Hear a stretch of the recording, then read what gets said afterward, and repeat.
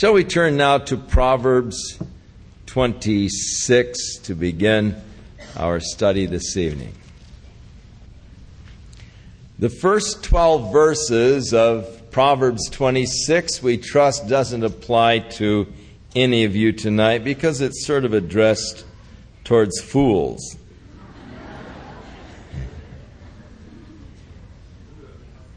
As snow in summer and as rain in harvest, so honor is not seemly for a fool. The thing about snow in summer and rain in harvest is that they are just out of place. So honor is out of place for a fool. So it's just something that is out of place. As the bird by wandering and as the swallow by flying, so the curse causeless shall not come. The swallow's flight seems to be quite erratic. The word translated bird is the word for sparrow.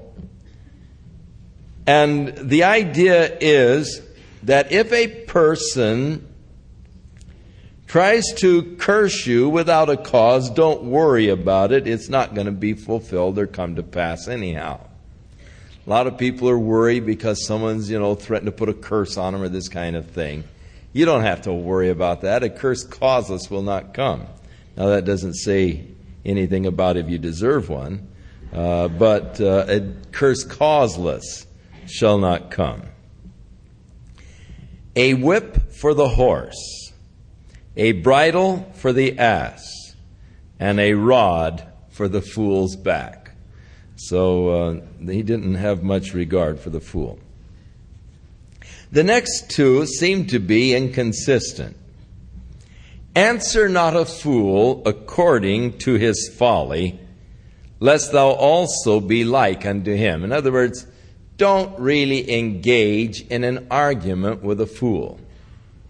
It's a waste of time. There are some people you just should never argue with. So don't answer the fool according to his folly. If he makes some fool remark, and if you make some fool remark back, you're answering the fool according to his folly, and he begins to classify you in his category.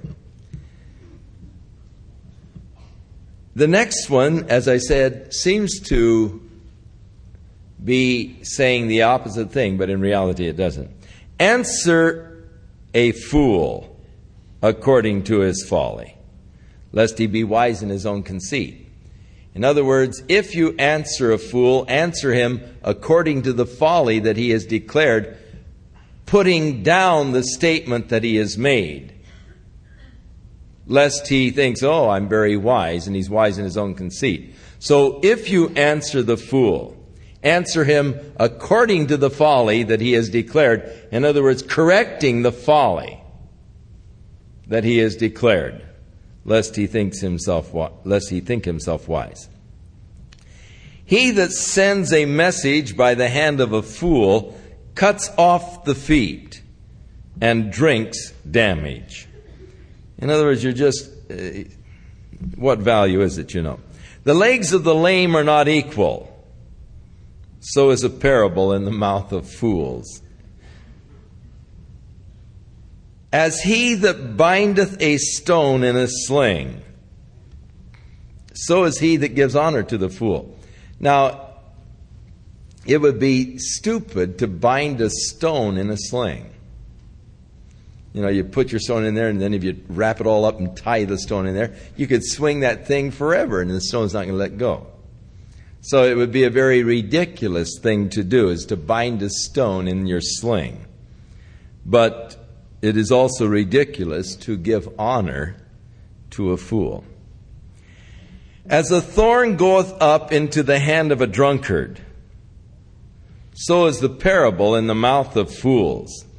Now, it is thought that this, as the thorn goeth up in the hand of the drunkard, doesn't mean that a drunkard is pierced by a thorn and doesn't realize it.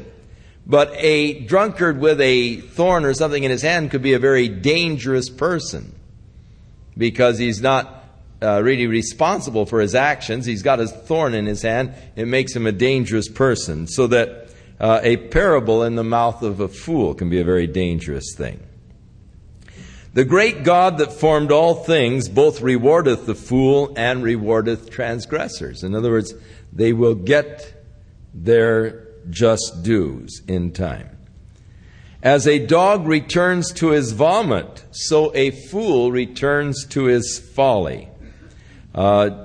Peter seems to make reference to this particular verse in 2 Peter 2:22.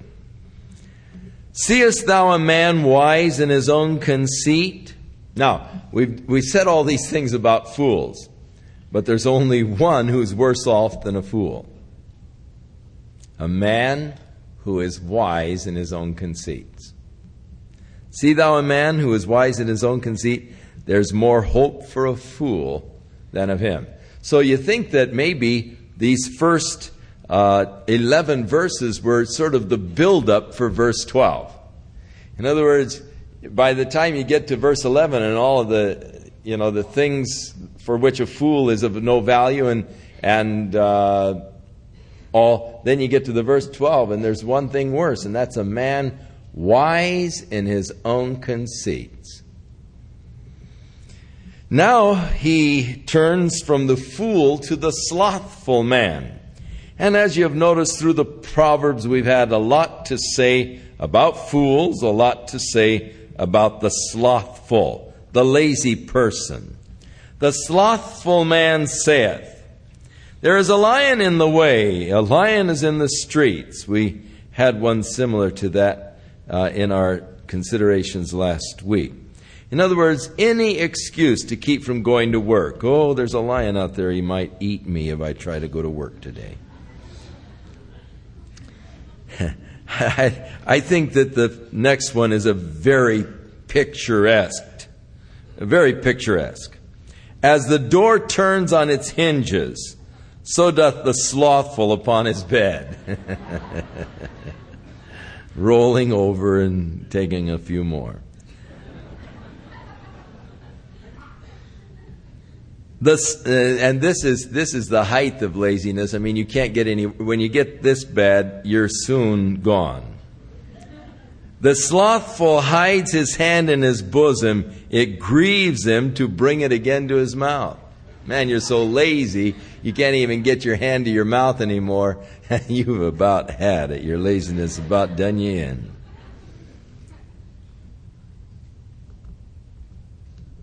The 16th verse. The sluggard is wiser in his own conceit than 7 men who can give you a reason. In other words, how blind is a person wise in his own conceit? He thinks himself actually wiser than 7 men who can render a reason. Verse 17, he that passeth by and meddleth with strife, that he has no business in, is like one who will take a dog by the ears. I mean, you're going to get into trouble. As a madman who casteth firebrands, arrows, and death, so is the man that deceives his neighbor and says, hey, aren't I a sport? As a madman who just shoots fire darts, arrows, and death. He's like the man deceives his neighbor and then says, hey, what a sport, you know. Where no wood is, the fire goes out. So where there is no talebearer, the strife ceases. Proverbs has a lot to say against bearing tales.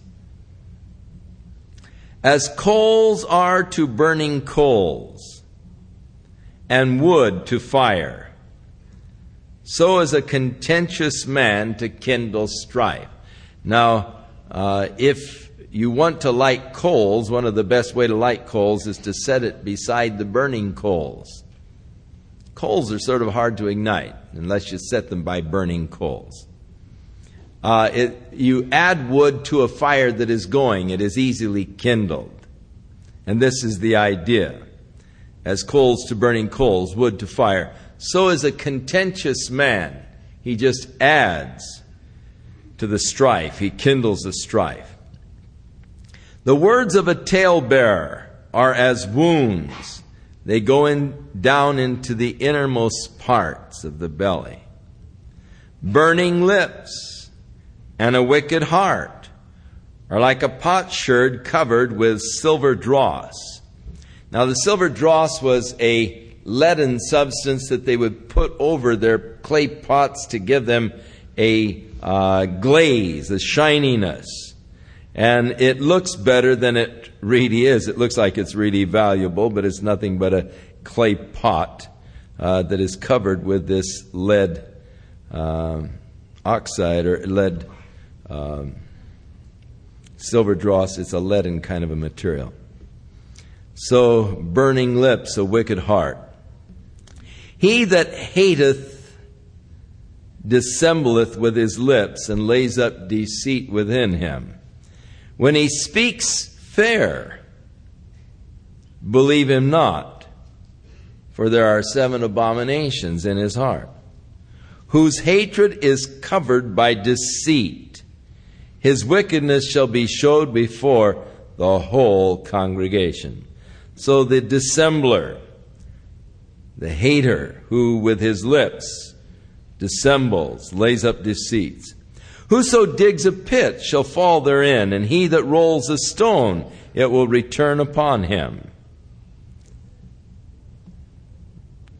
Your sins will come back to you. Be sure your sins will find you out. A lying tongue hateth those that are afflicted by it, and a flattering mouth worketh ruin. How many people have been ruined by the flattering mouth? Boast not thyself of tomorrow,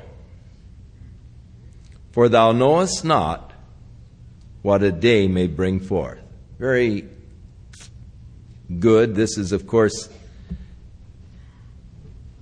the idea is taken up in the New Testament, in the book of James. He said, go to now, ye who say, on tomorrow we'll do this and that and the other.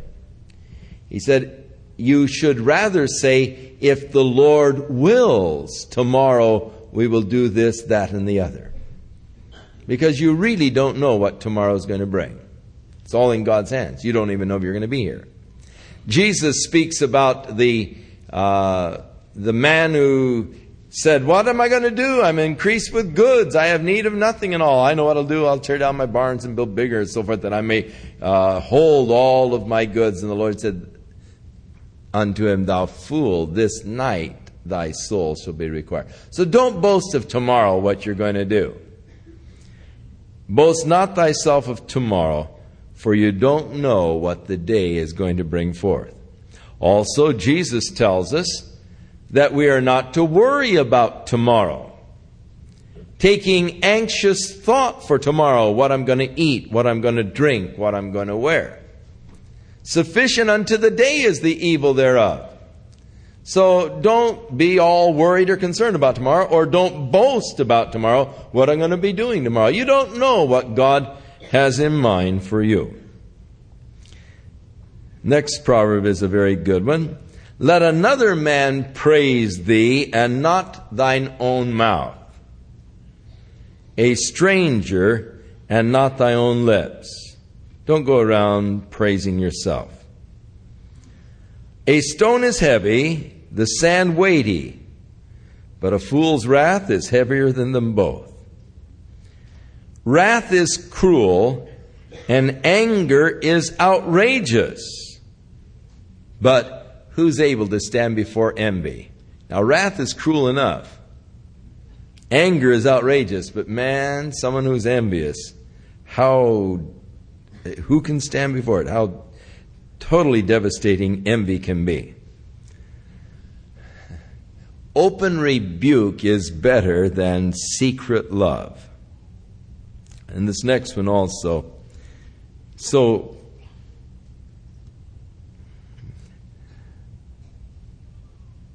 powerful. Faithful are the wounds of a friend, but the kisses of the enemy are deceitful.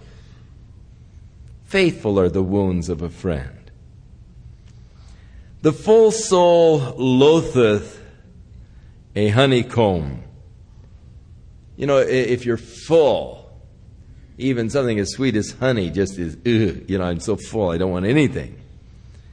But to the hungry soul, every bitter thing is sweet. As a bird that wandereth from her nest, so is a man that wandereth from his place. Ointment and perfume rejoice the heart, and so doth the sweetness of a man's friend by hearty counsel. Oh, how great it is to have a friend who will come in and give you honest counsel. There are many people who ostensibly seek counseling. That is what they are ostensibly seeking. But in reality, they are not seeking counsel. They say they are seeking counsel. They come and say, I want to talk to a counselor, under the guise of desiring to be counseled. But in reality, they don't want counsel. Quite often I have people come to me and they say, I need to talk to you. And I try to explain to them that I have very little time that isn't taken up with something.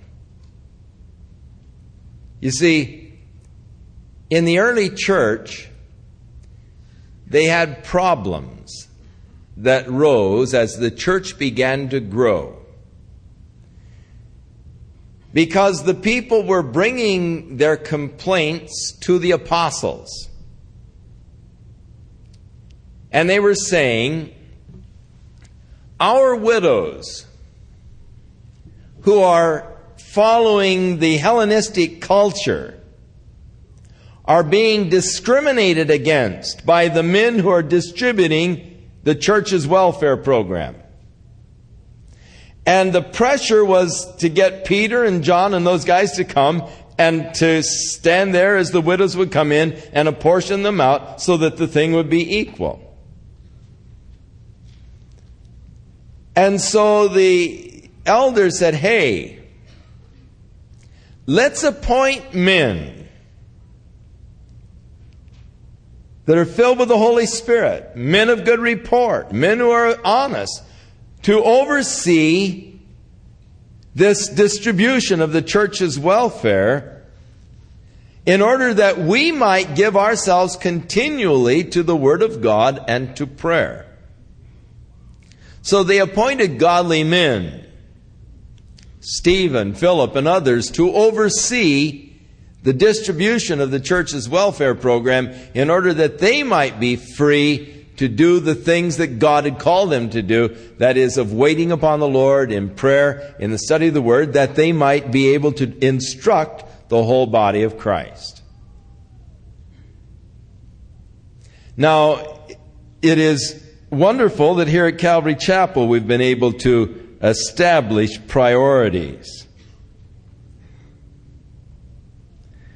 And in the establishing of the priorities, God really hasn't called me as a counselor. He hasn't gifted me as a counselor. I don't have the patience to be a counselor, nor do I have enough understanding. God has called me to minister the Word. It would be very easy, the pressure is on me to fill up my whole calendar from 9 o'clock Monday morning till 8 o'clock Friday night, solid, with counseling appointments one after another. There are that many people who call who need to talk to me. It's urgent. It's desperate. So that I would have absolutely no time for my family, no time for the Word of God, no time for prayer, no time for waiting upon the Lord, so that when I stood up in front of you, I'd have nothing to say. So God has established the various priorities. And people sometimes, they'll come to me, oh, I need to talk to you. Well, we have counselors here at the church. Oh, well, I talked to them. Oh, wait a minute. If you've talked to them, then why do you want to talk to me? Probably because they didn't agree with what you wanted to hear, you know. They didn't say the things you want to hear. So you're hoping to find someone that's going to say the thing that you want to hear. Well, that isn't true counseling. And you're not really seeking counsel if you're only seeking confirmation for the dumb things you want to do. You're not really looking for counsel, you see. And so many people who ostensibly are seeking counsel are only seeking confirmation in the actions that they have decided upon. They really don't want real counsel as such. So, yet hearty counsel is a wonderful thing. It's like perfume. Thine own friend, verse 10, thy father's friend forsake not. Neither go to thy brother's house in the day of your calamity. For better is a neighbor that is near than a brother that is far off. Now this assumes, of course, that your brother is way down someplace, and better to just go to a neighbor or to a friend for help than go across the country to your brother. A neighbor that is near is better than a brother that is far off. My son, be wise and make my heart glad, that I may answer him that reproaches me. A prudent man foresees the evil and hides himself, but the simple pass on and are punished. We had basically this same thing in the 22nd. But you remember, these are proverbs that were gathered together by Hezekiah's men, and in gathering them, they did repeat some that were declared earlier. Take his garment that is a surety for a stranger, and take a pledge of him for a strange woman. That also was an earlier proverb in 2016. He that blesseth his friend with a loud voice rising early in the morning, it shall be counted a curse to him. And that is the guy that's still in the sack. Man, I don't want any blessings at 5 in the morning, you know. I just called you up to give you a blessing, brother. Well,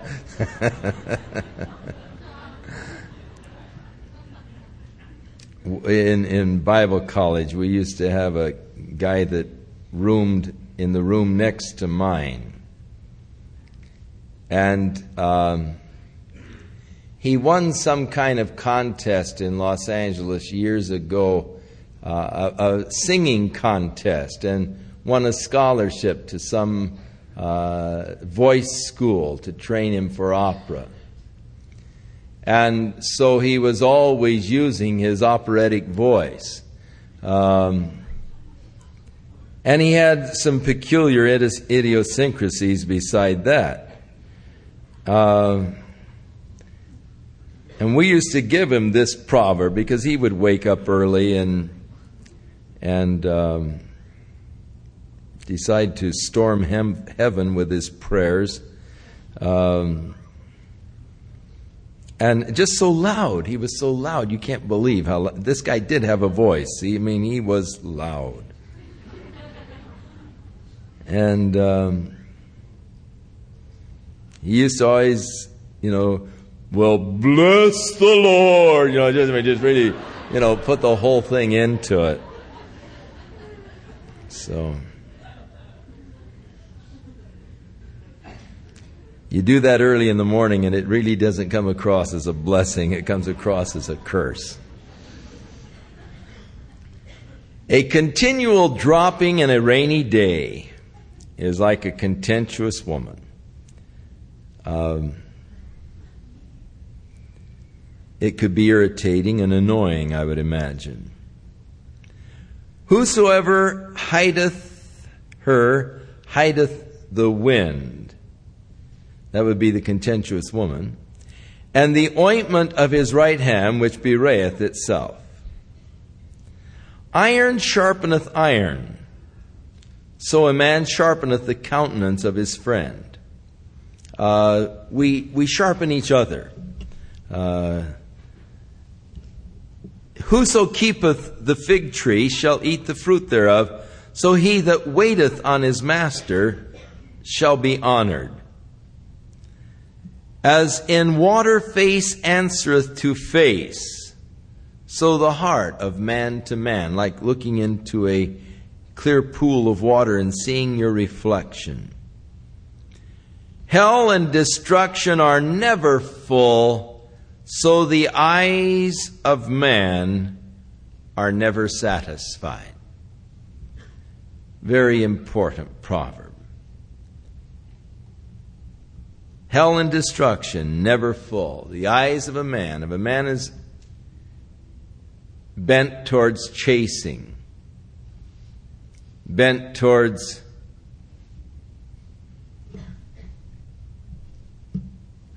running around, he'll never be satisfied. His eyes are never satisfied. Always looking for a new conquest. Never satisfied. As the fining pot for silver and the furnace for gold, so is a man to his praise. And though thou shouldest pound a fool in a mortar among wheat with a pestle, yet will not his foolishness depart from him. You can't beat it out of him. Now the next 5 are coupled together. Be thou diligent to know the state of thy flocks, and look well to thy herds. For riches are not forever, and doth the crown endure to every generation? The hay appeareth, and the tender grass showeth itself, and the herbs of the mountains are gathered. The lambs are for thy clothing, the goats are the price of the field. And thou shalt have goats' milk enough for thy food, for the food of thy household, and for the maintenance of thy maidens. So the idea is diligence in looking over your own welfare, keeping your own flocks and herds. 28. The wicked flee when no man pursueth, but the righteous are as bold as a lion. The contrast of the wicked and the righteous. We had an awful lot of that early in the Proverbs. For the transgression of a land, many are the princes thereof. But by a man of understanding and knowledge, the state thereof shall be prolonged. When the land is bad, there's many changes of dynasties, governments, when evil existing. But a man of understanding and knowledge, the state, his position will be prolonged. A poor man that oppresseth the poor is like a sweeping rain which leaves no food. They that forsake the law praise the wicked, but such as keep the law contend with them. Evil men understand not judgment, but they that seek the Lord understand all things. This calls to mind the 2nd chapter of Corinthians, 1 Corinthians, where Paul declares that the natural man understandeth not the things of the Spirit, neither can he know them. They are spiritually discerned. But he which is spiritual understands all things, though he is not understood of men. So evil men understand not the judgment, but they that seek the Lord. God gives to us an understanding, an oidus, a intuitive knowledge of things. Better is the poor that walks in his uprightness than he that is perverse in his ways, though he be rich. An honest poor man much better than a perverse rich man. Whoso keepeth the law is a wise son, but he that is a companion of riotous men will bring shame to his father. He that by usury and unjust gain increases his substance He shall gather it for him that will pity the poor. God will take it away from you and distribute it among the poor. He that turneth away his ear from hearing the law, even his prayer shall be an abomination. Prayer at some times, in some places, is an abomination. Now we look at prayer as really the highest function of a Christian duty or experience. You know, a man in prayer, you see that as the highest form of the communion of a man with God. But it is possible that even our prayers can be an abomination. And if I'm not regarding the law of God, if I turn away my ear from obedience to the law of God, my prayers are useless. The Bible says that God's hand is not short that he cannot save, neither is his ear heavy that he cannot hear. But your sins have separated you from God. The psalmist said, if I regard iniquity in my heart, the Lord hears me not when I pray. So my prayer becomes almost deceitful. It's an abomination. I say, well, I know I'm not so good. I know I'm not doing what I should, but man, I still pray. Well, hey, if your hands are filled with blood and you raise those bloody hands to God in prayer, God's not going to hear you. Your sin has separated between you and God. It isn't that God can't hear you. He won't hear you. So prayer becomes an abomination. It becomes a deceitful thing. I think, well, I'm not too bad because I still pray. But yet my prayers are worthless. They're an abomination. Whoso causeth the righteous to go astray in an evil way, he shall fall himself into his own pit. But the upright shall have good things in possession. The rich man is wise in his own conceit, but the poor that hath understanding searcheth him out. When righteous men do rejoice, there is great glory. But when the wicked rise, a man is hidden. He that covereth his sins shall not prosper. But whoso confesseth and forsaketh them shall have mercy. A lot of people seeking to cover their sins.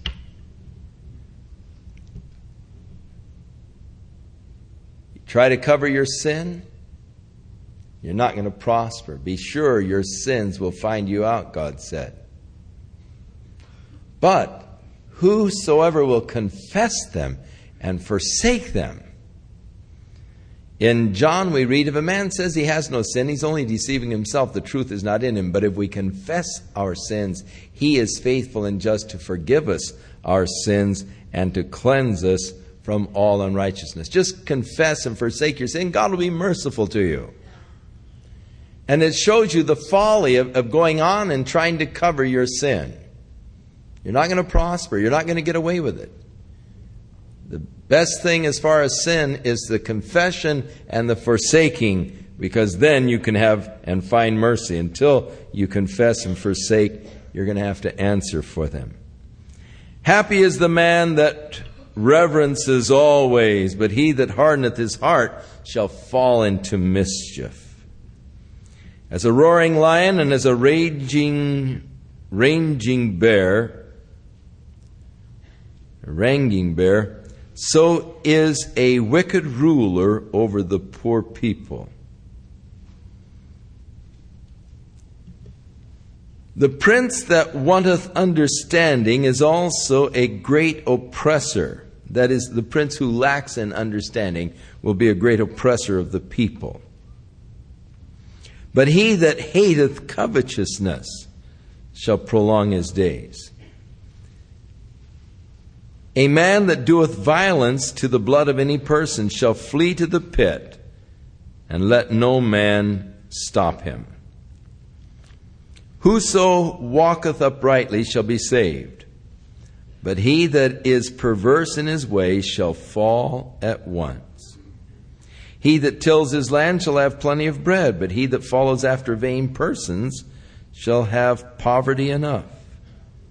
A faithful man shall abound with blessings, but he that maketh haste to be rich shall not be innocent To have the respect of persons is not good. For a piece of bread that man will transgress. James rebukes us for having respect of persons in our assemblies. And he points out how that if a person comes in rags, you have a tendency to push him off into the corner. But if a guy comes in, flashing diamonds and everything else, say, come on down here, take this place of honor. And he said, hey, you have respect of persons. That's not good. God is no respecter of persons. And for us to have respect of persons is not good. A person who has the respect of persons for a piece of bread, he'll transgress. He that hasteth to be rich, the get-rich-quick schemes, has an evil eye and considers not that poverty shall come upon him.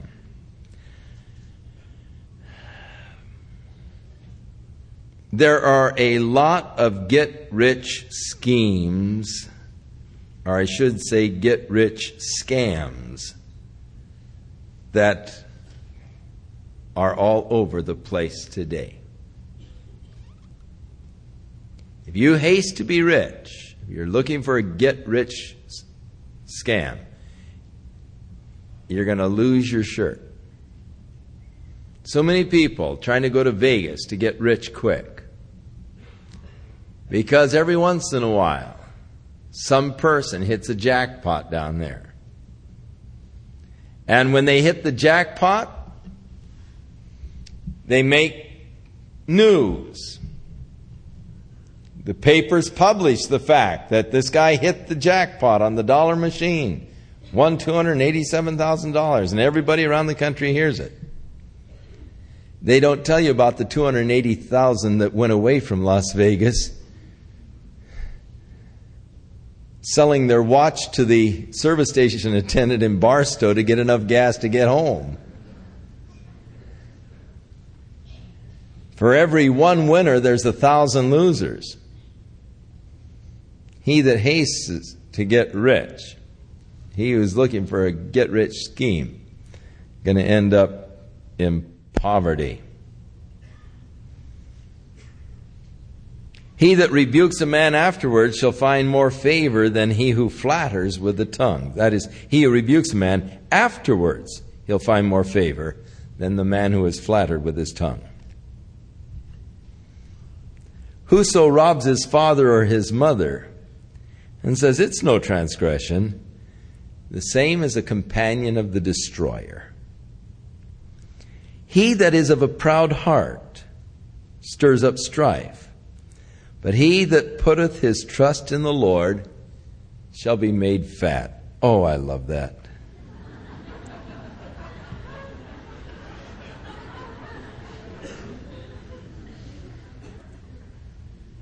I've determined that we have a ungodly obsession with skinniness.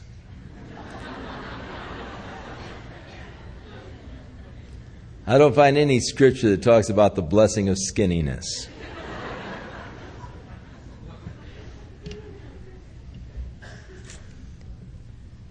He that trusts in his own heart is a fool. Now that's interesting, isn't it?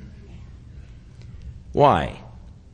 Because the scripture tells us in Jeremiah that the heart is deceitful and desperately wicked. You don't really know it. So if you trust your own heart, you're a fool.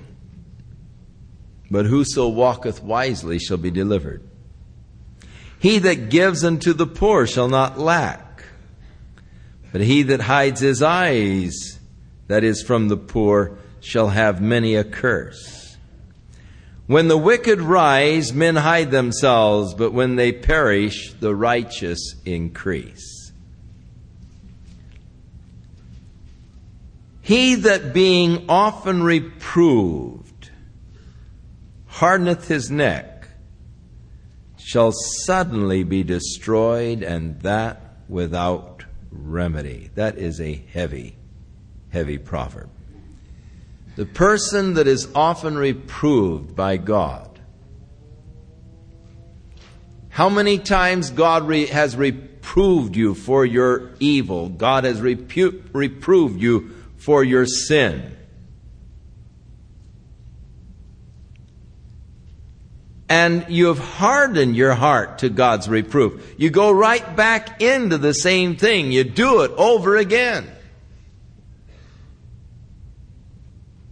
And God has reproved you. He that being often reproved, you begin to harden your heart against that reproof of God.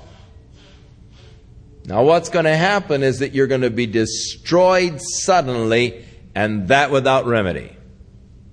That is really heavy duty indeed. The sudden destruction that will come upon you without any remedy. It's terrible when God says, hey, that's it, there's no remedy, and lets a person go. When the righteous are in authority, the people rejoice. But when the wicked are ruling, the people mourn. Whoso loveth wisdom rejoices his father, but he that keeps company with harlots is wasting his substance. The king by judgment establishes the land, but he that receiveth gifts overthroweth it. A man that flattereth his neighbor spreadeth a net for his feet. And in the transgression of an evil man there is a snare, but the righteous doth sing and rejoice. The righteous considereth the cause of the poor, but the wicked regards not to know it. Scornful men bring a city into a snare, but wise men turn away wrath. There are cases of this in history in the Bible where the scorners brought the city into battle, into war. But there are other cases where wise counsel saved the cities from destruction, or people from destruction. You remember when David was desiring some food for his men from Naboth. And his men had been with Naboth's men. He'd been around them, and David had, sort of overseen the guys. They were protecting them and all. And so when David needed food, he came to Naboth, and Naboth cursed David and said, who's David, and so forth, that I should give him food, and was just really rank about it. So David armed his men, and he was going to go after old Naboth, going to wipe him out. And his wife Abigail came and said, oh, my husband, he's a dunce. Don't pay any attention. Why should you waste your time with a character like that? Now, here, take this. She brought him a bunch of food and all, and told David just not to. Her wise counsel, he said, oh, blessed is your counsel, because if it weren't for you, I would have, spilled that guy's blood. I mean, I was mad at him. I was going to do him in. So, through wise counsel, the wars are averted. A city is spared. But through scornful men, the city can be brought into snare of destruction. If a wise man contendeth with a foolish man, whether he rage or laugh, there is no rest. The bloodthirsty hate the upright, but the just seek his soul. A fool uttereth all his mind, but a wise man keepeth it till afterwards.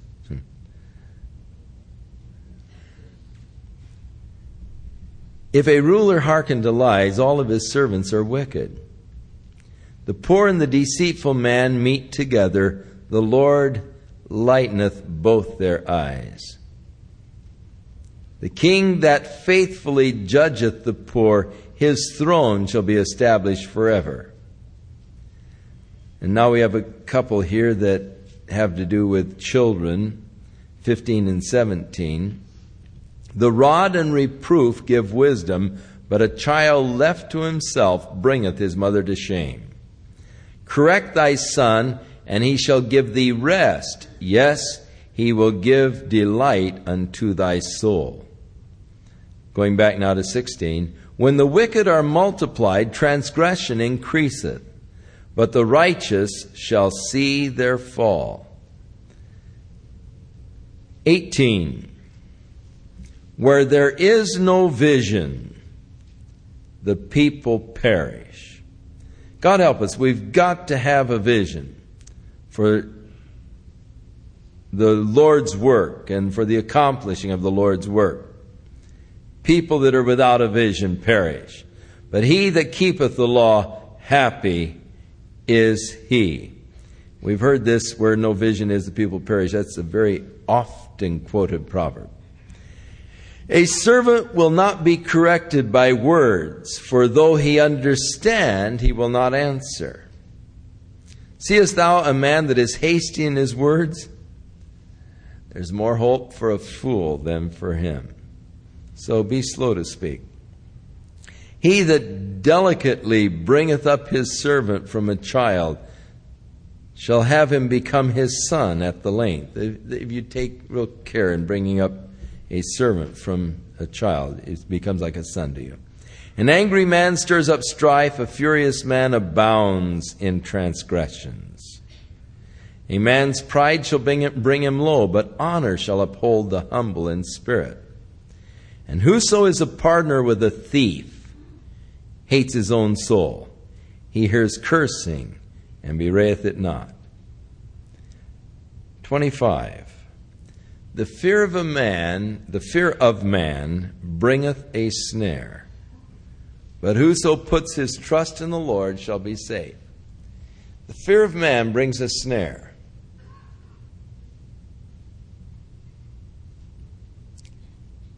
It will cause even great men.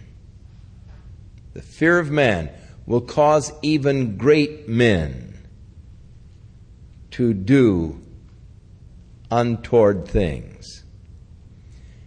Because of the fear of King Abimelech, Abraham tried to toss his wife off as a sister.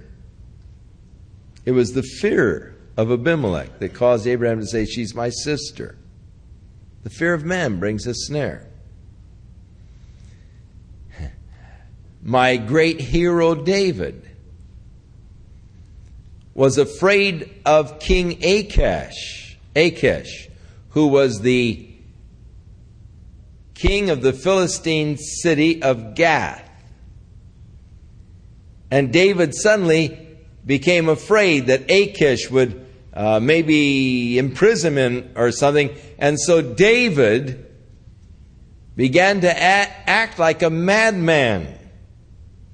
Look what the fear of man will do to otherwise great men. Here is David slobbering all over his beard, screaming and scrabbling, trying to climb the walls, just because he was afraid of Achish. The fear of man brings a snare. But whoso puts his trust in the Lord, he shall be safe. So, we need not have the fear of man, but we surely need to put our trust in the Lord. Many seek the ruler's favor, but every man's judgment cometh from the Lord. The real decision-making process comes from God. You seek the ruler's favor, but the judgment really proceeds from the Lord. An unjust man is an abomination to the just, and he that is upright in the way is an abomination to the wicked. This is the end of the Proverbs that were gathered by Hezekiah's men. Now, in the 30th chapter, we have the words of Agur, whoever he is. He tells us who he is, but it really doesn't help. He's the son of Japheth, but I don't know who Japheth is.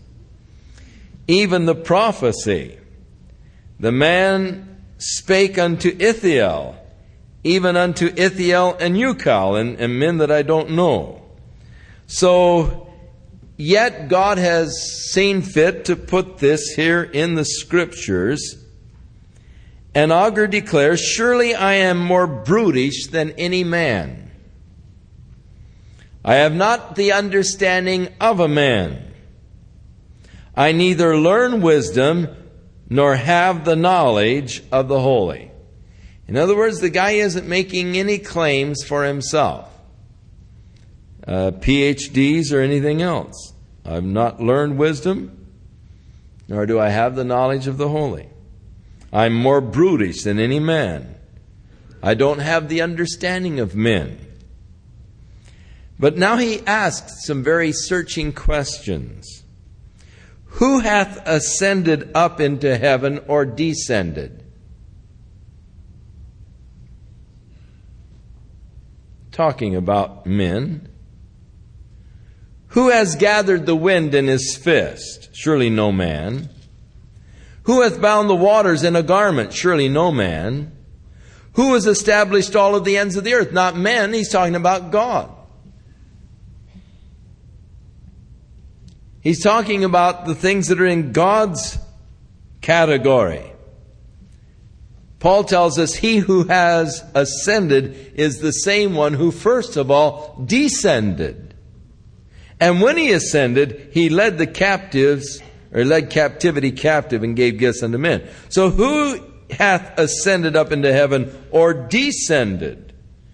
Who has gathered the winds in his fist? Who has bound the waters in a garment? Who has established all the ends of the earth? What is his name? Interesting. But even more interesting, he said, what is his son's name? Referring to God's Son. And so it is an interesting question. He is speaking of the characteristics and the things that belong unto God. He said, what is his name? The name, of course, is Yahweh. And what is his son's name? Yehovah Shua. Jesus. If you can tell. For every word of God is pure. He, that is God, is a shield unto them that put their trust in him. Add thou not unto his words, lest he reprove thee, and thou be found a liar. Don't take upon yourself to add to the word of God.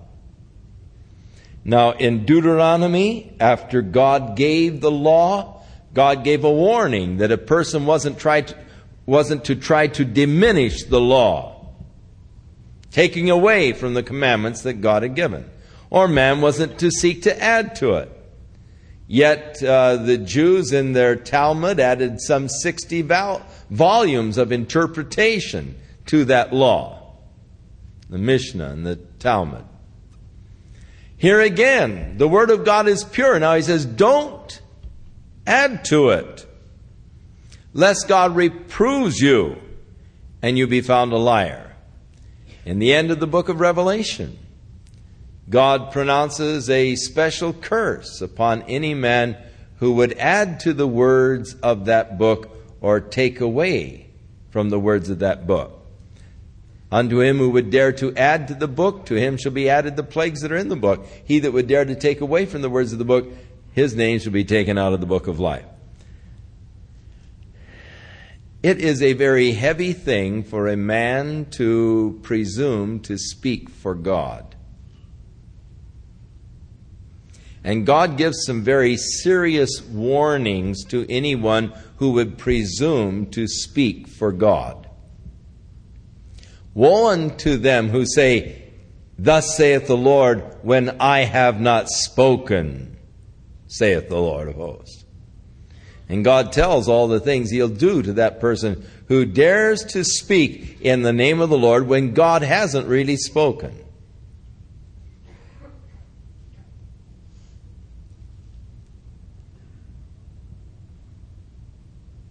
Now, in Peter's epistle, he said that God hath given to us all that pertains to life and to godliness. Really, you don't need any more than the word that God has already given. All that we need for life and for godliness has already been given to us in the Word of God. We don't need some modern day revelation from God.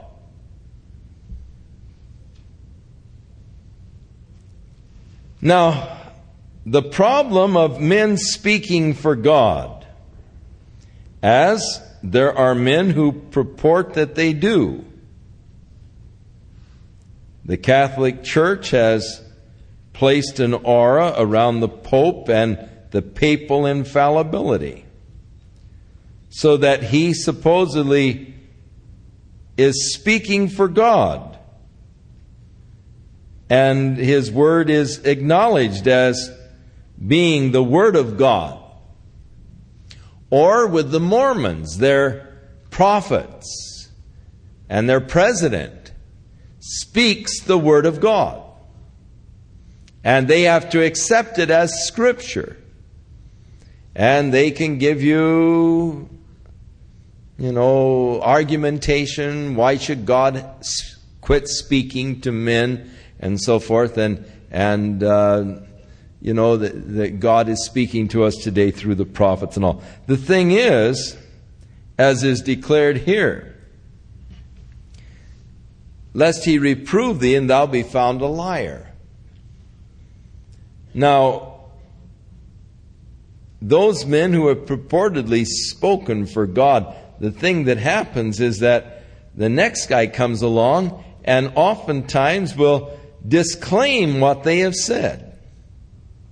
And he's speaking for God when he disclaims what the previous person said.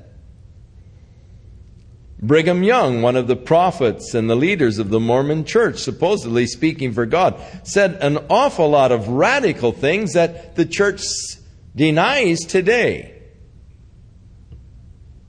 The Mormon Church denies much of the doctrine that Brigham Young proclaimed. He actually proclaimed that Adam was their God, the only God with whom they had to do. He proclaimed that there are some sins for which the blood of Jesus Christ cannot atone. A person has to shed their own blood to atone for particular sins. The blood of Christ is not sufficient. And he preached this in many a sermon, and how you can do those friends a favor by shedding their blood in order that their sins might be expiated.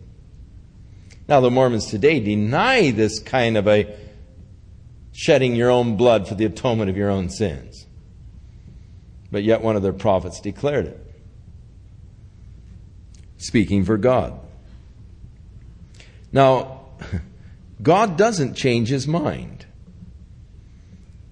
Thus, when a man purports to be speaking for God, when God hasn't spoken, that man is usually discovered to be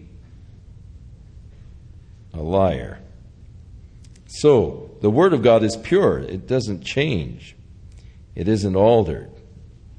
But men so often purportedly speak for God when indeed God hasn't spoken. Two things have I required of thee, deny me them not before I die. Remove far from me vanity and lies. Now this is more or less the prayer of this augur unto God. Just two things, Lord, I desire, don't deny me them before I die. Remove me far from vanity and lies. Give me neither poverty nor riches. Feed me with food that is convenient for me, lest I be full and deny thee, or lest I be and say, who is the Lord? Or lest I be poor and steal and take the name of my God in vain. He's really seeking just sort of a moderate kind of a life. I don't want riches, lest I would say, who is God? And deny God. Or I don't want to be poor either, that I would be tempted to go out and steal in order to take care of my needs. So God, just give me that in the middle average life. Don't accuse a servant to his master, lest he curse you and you be found guilty. Now there is a generation that curses their father and does not bless their mother. There is a generation that are pure in their own eyes, and yet they are not really washed from their filthiness. There is a generation, oh how lofty are their eyes, and their eyelids are lifted up. There is a generation whose teeth are as swords, and their jaw teeth as knives, to devour the poor from off the earth, and the needy from among men. A wicked generation indeed, from verse 11 to 14, the different generations that do these wicked things. Now, the horse leech has two daughters crying, "Give, give." And there are three things that are never satisfied. Yes, there are four things that say not, "It is enough." Four things that you can't really satisfy. First, the eye that mocketh at his father and despiseth to obey his mother. I beg your pardon, let's jump. Four things that say it isn't enough. The first is the grave. Never says it's enough. People are dying every day. The second thing, the barren womb. The earth that is not filled with water, the dry parched earth. And the fire. They none of them say it is enough. Now the eye that mocks his father and despises to obey his mother, the ravens of the valley shall pick it out, and the young eagles shall eat it. Now there are three things that are too wonderful for me, yea, four which I know not. The way of an eagle in the air, the way of a serpent upon a rock, the way of a ship in the midst of the sea, and the way of a man with a maid. Such is the way of an adulterous woman. She eats and wipes her mouth and says, "I've done no wickedness." There are three things on the earth that are disquieted, and for four which it cannot bear. Four odious things: the servant when he reigns, a fool when he is filled with meat, an odious woman when she is married, and a handmaid that is the heir to her mistress. There are four things which are little upon the earth, but they are exceeding wise, or wiser than wise. Four little things, yet so very wise, wise beyond their own wisdom. The ants are a people not strong, yet they prepare their meat in the summer. The conies are but a feeble folk, yet they make their houses in the rocks. The locusts have no king, yet they go forth all of them by bands. The spider takes hold with her hands, or the gecko, and is in the king's palaces. From the ant we learn the wisdom of preparing for the future. How that it lays up its food in the summer. Because somehow the ant has an awareness that the time is coming when it won't be able to get out and lay up food, so it stores up the food while it has the opportunity to do so. Jesus said in an interesting parable, "Make use of the unrighteousness of mammon, so that when they fail, you will be received into the everlasting kingdom." In other words, use what you have now for your eternal benefit. That's wise. Many people don't have that wisdom. The ant teaches us the wisdom of preparation for the future. The coney, the little hyrax, teaches us the wisdom of recognizing our own weakness and feebleness and to take shelter in that which is stronger than we are. Makes his home in the rocks. Recognize our own weakness and hide ourselves in that rock, Jesus Christ. The locust shows wisdom in his cooperative efforts. By himself, the locust can do no harm. As he goes forth in bands, he can be devastating. Oh, that the church would learn the lesson of working together, cooperative endeavors for the kingdom of God. And finally, the gecko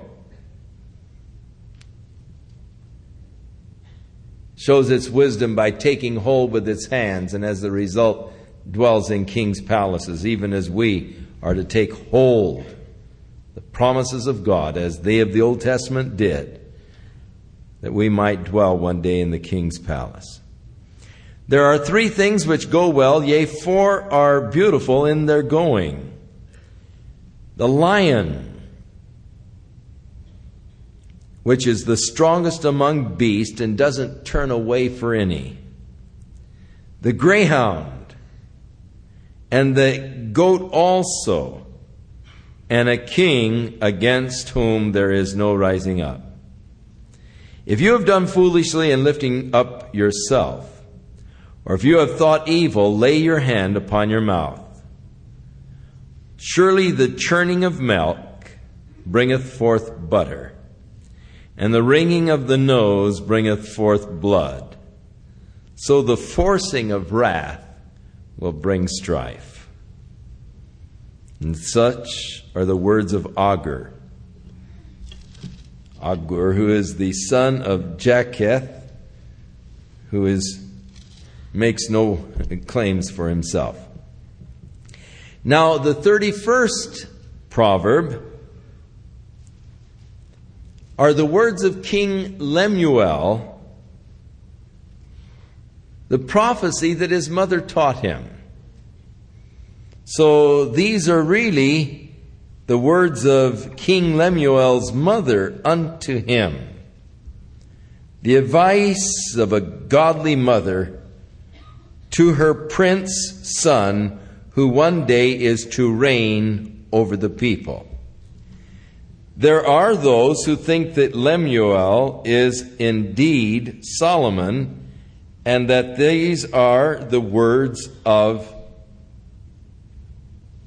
Bathsheba unto Solomon. Whether or not that is so is a matter of argument among the theologians, of which I have no desire to enter into. The words of King Lemuel, the prophecy that his mother taught him. What, my son, and what the son of my womb, and what the son of my vows? Give not thy strength unto women, nor thy ways to that which destroys kings. For it is not for kings, O Lemuel, it is not for kings to drink wine, or for princes strong drink. Now, in the Scriptures, in the New Testament, we find that wine was forbidden for a man who was an overseer in the church. If any man desires the office of the bishop and an overseer, he desires a good thing. But he's not to be given to wine, no striker, taking care of his own family and so forth. So wine was prohibited for any person who has a position of leadership in overseeing in the church. Here we are told that wine is not for kings, anyone in the ruling capacity. Why? Because God doesn't want your mind to be colored by any kind of a false stimulant. He doesn't want anything to cloud your judgment. He wants your mind to be perfectly clear. God doesn't really want to communicate with a foggy mind. It's hard to communicate with people who come to you and who are on drugs or who are, say, drunk. You know that they don't know what they're really saying. You know that they don't really mean. You don't really know who you're talking to. You're not dealing with the real person. And to try to counsel them is futility, because you're not really dealing with the true issues and with the real person until their mind is totally clear. I love having a clear mind. I love having a mind that is not under the influence of any outside kind of a stimulant or force or whatever. I love being able to think clearly. I can't understand why a person would want to fog up their mind or alter their conscious state. I love so much the clear ability to reason, to think, to see things clearly. I don't want to fog up my mind and perhaps destroy my ability of judgment. So as the king, wine wasn't for a king because it has the possible altered conscious state. The same was for the bishop, the overseer in the church. The same was true for the priest in the Old Testament when he offered sacrifices before the Lord. He wasn't to drink wine, lest he be serving God under some kind of a false fire, a false stimulant.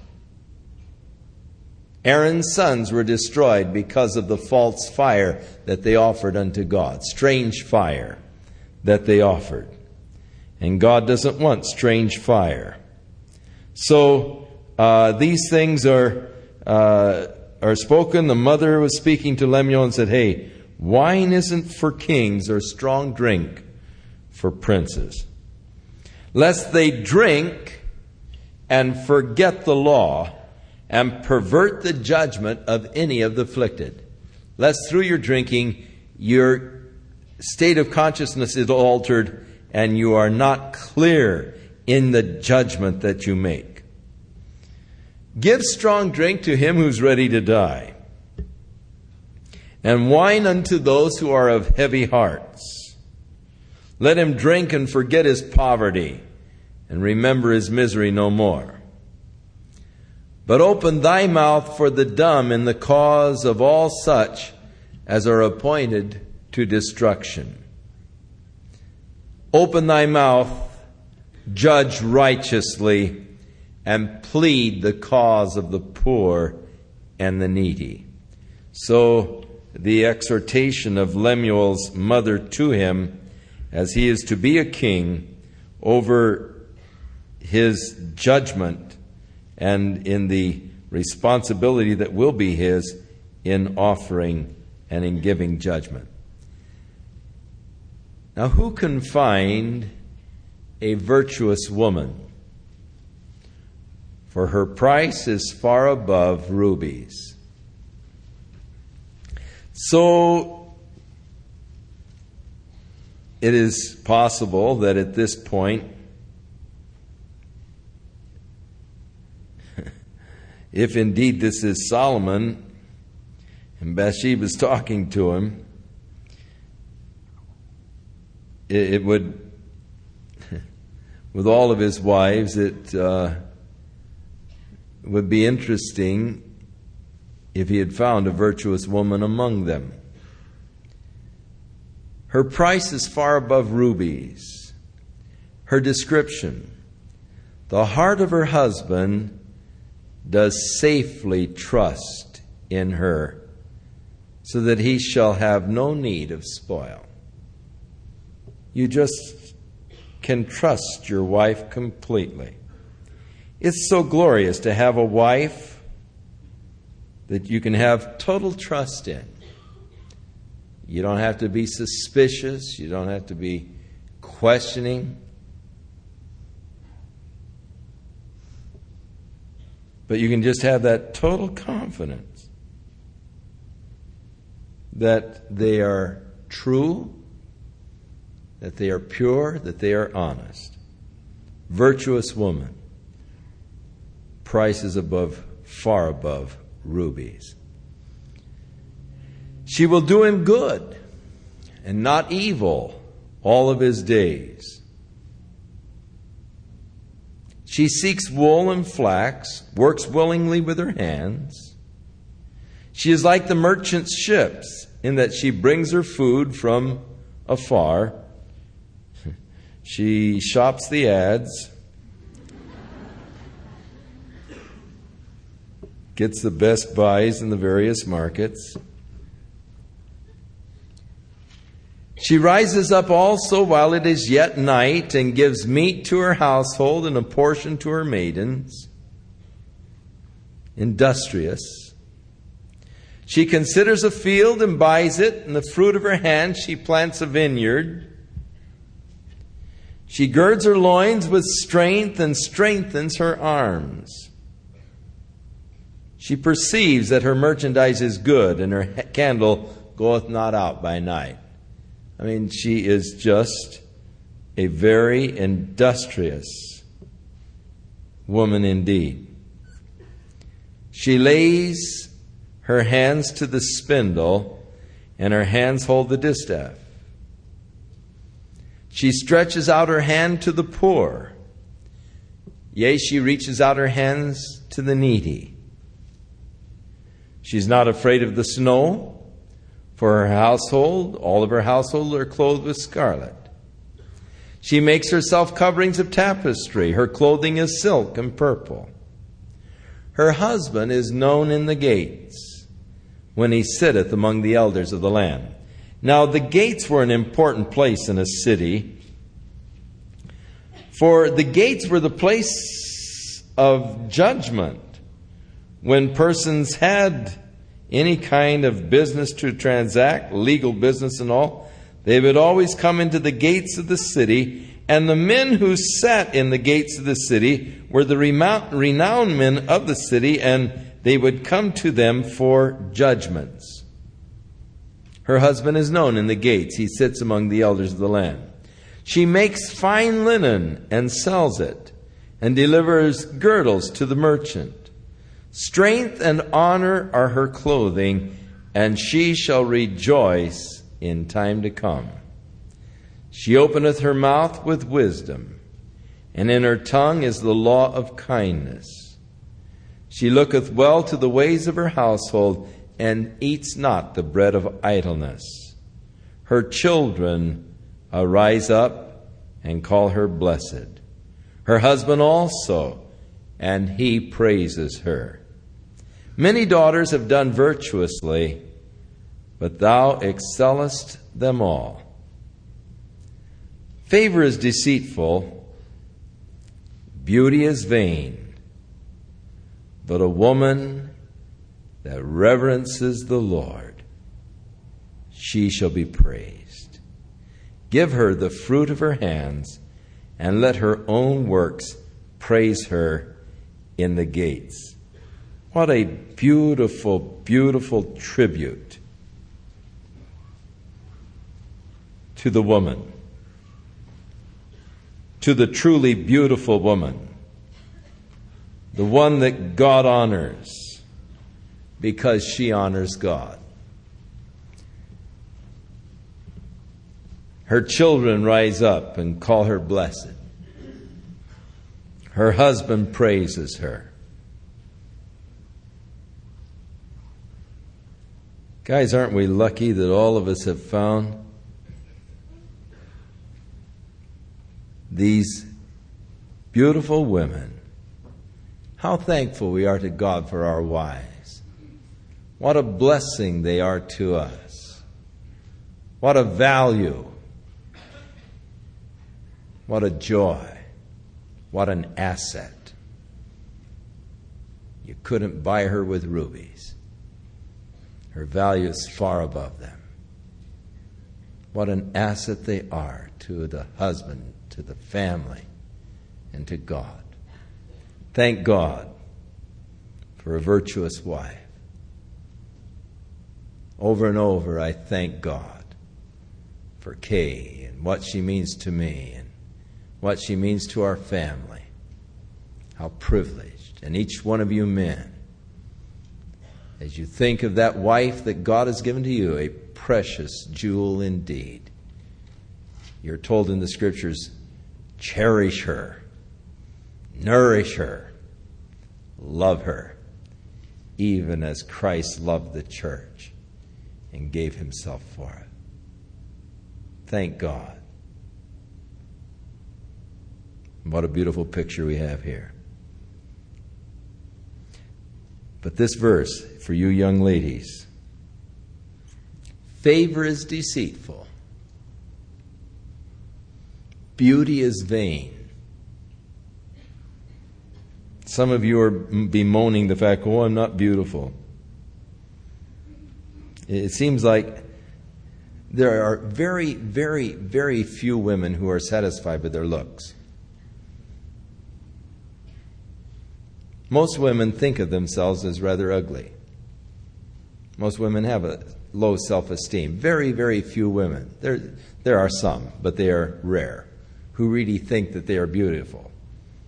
And those that think they are beautiful are usually odious. They're hard to be around. You know, they're intolerable. Woman who really thinks she's beautiful, you don't want her. You'll never be able to keep her up. But the true beauty. So don't worry if God hasn't, put the perfect face on you. Because beauty is deceitful. Favor is deceitful. Beauty is vain. It's empty. And it's so true.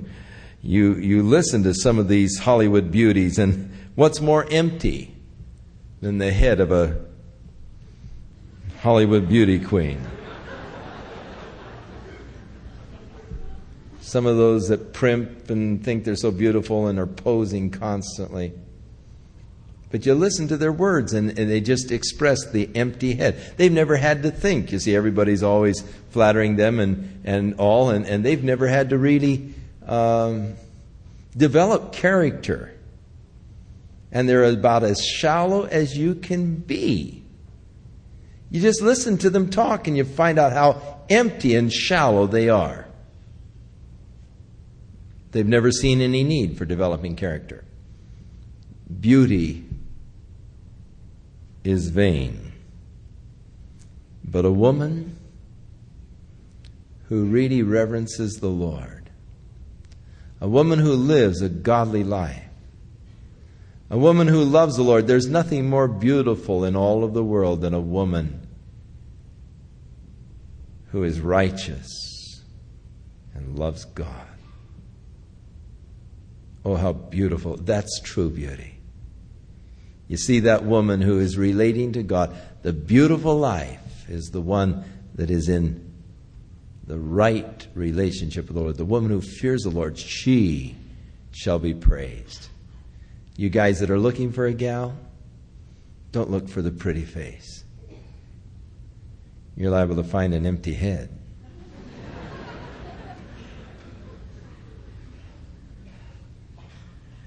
Look for the one who knows how to pray. Look for the one who is interested in the things of the Lord. Look for that one who is seeking God and seeking her life to be conformed into the image of Jesus Christ. You'll have a wife that will be true and faithful and loving and glorious all of your life. You'll be happy. She's the one that you're really wanting. She shall be praised. But God is so good